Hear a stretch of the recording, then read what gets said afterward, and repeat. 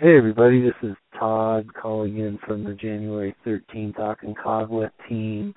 Sorry for the delay, but the team is safe and sound in Plaza de Mulas base camp, and, excuse me, bit of a cough.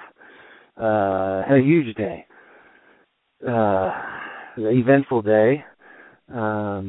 Mike wasn't feeling so great this morning, and so we opted for prudence as the better part of valor, and I helped him. He and I walked down to base camp this afternoon for me, Barry, and Wayne.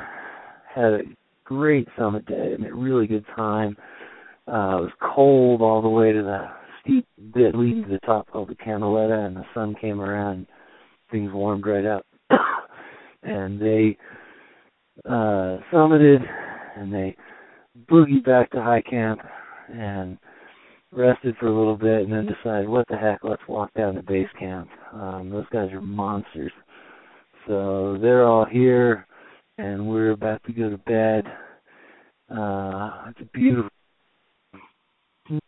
I'm looking at the Southern Cross. It's spectacular. Anyway,